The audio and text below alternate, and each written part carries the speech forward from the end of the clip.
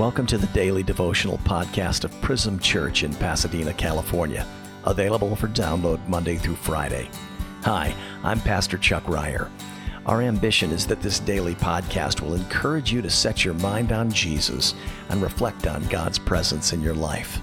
As we study the attributes of God and meditate on the promises of His Word, our hope is that our souls would be refreshed and we begin to reflect these beautiful realities to those around us. September's devotionals will be written by the people of our congregation.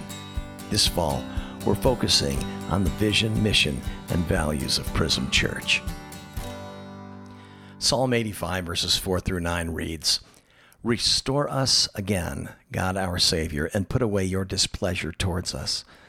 Will you be angry with us forever? Will you prolong your anger through all generations? Will you not revive us again, that your people may rejoice in you? Show us your unfailing love, Lord, and grant us your salvation.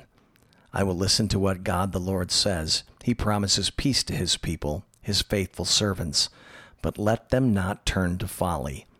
Surely His salvation is near those who fear Him, that His glory may dwell in our land."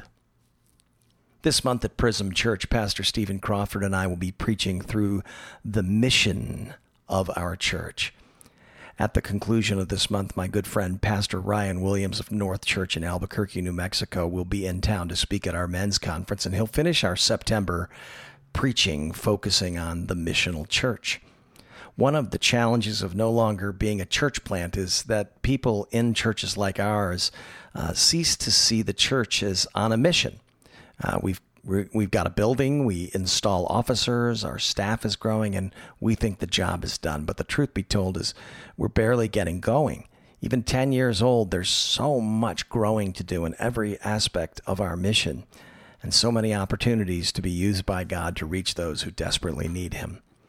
When we founded Prism Church, our passion was to help the de-churched population find their way back into a vibrant relationship with God and His local church.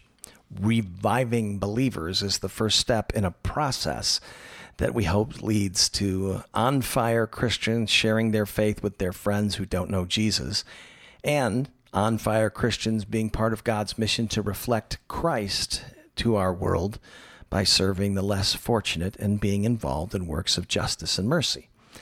The entirety of our mission is dependent on people knowing and enjoying the grace of God. So much so that they'd want to serve the Lord and love people on His behalf. It takes hyper-focus on the gospel message of God's grace in Christ to stir our hearts to love Him and not just comply with a moral requirement. We want our Savior's love to be evident through our works of mercy and justice and care. The church is the incarnation of Jesus in the world, the body of Christ. But if we're not stirred by the love of God, we won't set our hearts on the mission of God. We certainly won't sacrifice for it. In yesterday's sermon, I cited one of my favorite scriptures from the Apostle John. John had an advanced understanding of God's love for him because he walked with Jesus and he experienced the grace of God firsthand. That's why the Apostle John was fond of referring to himself in the third person as the disciple whom Jesus loved. This is what he wrote in 1 John 3, verses 1 through 3. "See what great love the Father has lavished on us that we should be called children of God, and that is what we are. The reason the world does not know us is that He did not know Him. Dear friends, now we are the children of God, and what we will be like has not yet been made known. But we know that when Christ appears, we shall be like Him, for we shall see Him as He is. All who have this hope in Him purify themselves just as He is pure." I have been asked from time to time why we preach about the gospel and the grace of God so much at Prism.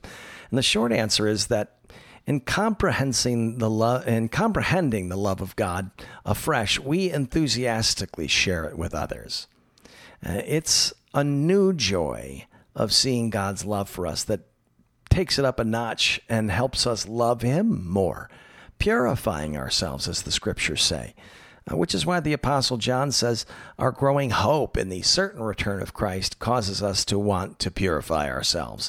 It's not out of a fear of being left behind, but in the joy of anticipating the gift of our salvation made real and the eternal presence of Jesus without the pain and suffering of this world. We love because he first loved us.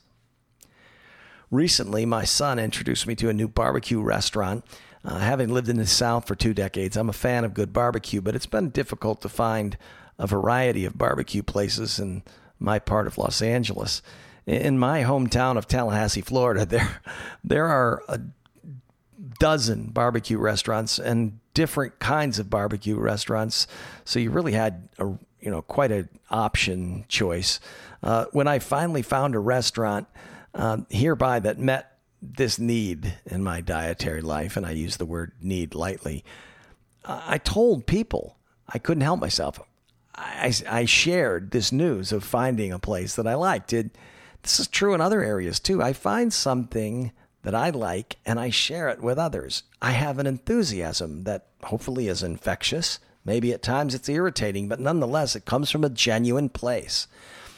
We can't expect that a church would have an effective outreach ministry to the world around us if we're not first energized about our faith and galvanized in our local church. So from that standpoint of our mission strategy, we primarily pray for revival in our own souls and for those without a church home. Revived believers make good missionaries. And as the children of God, lavishly loved by the Father, that is what we are.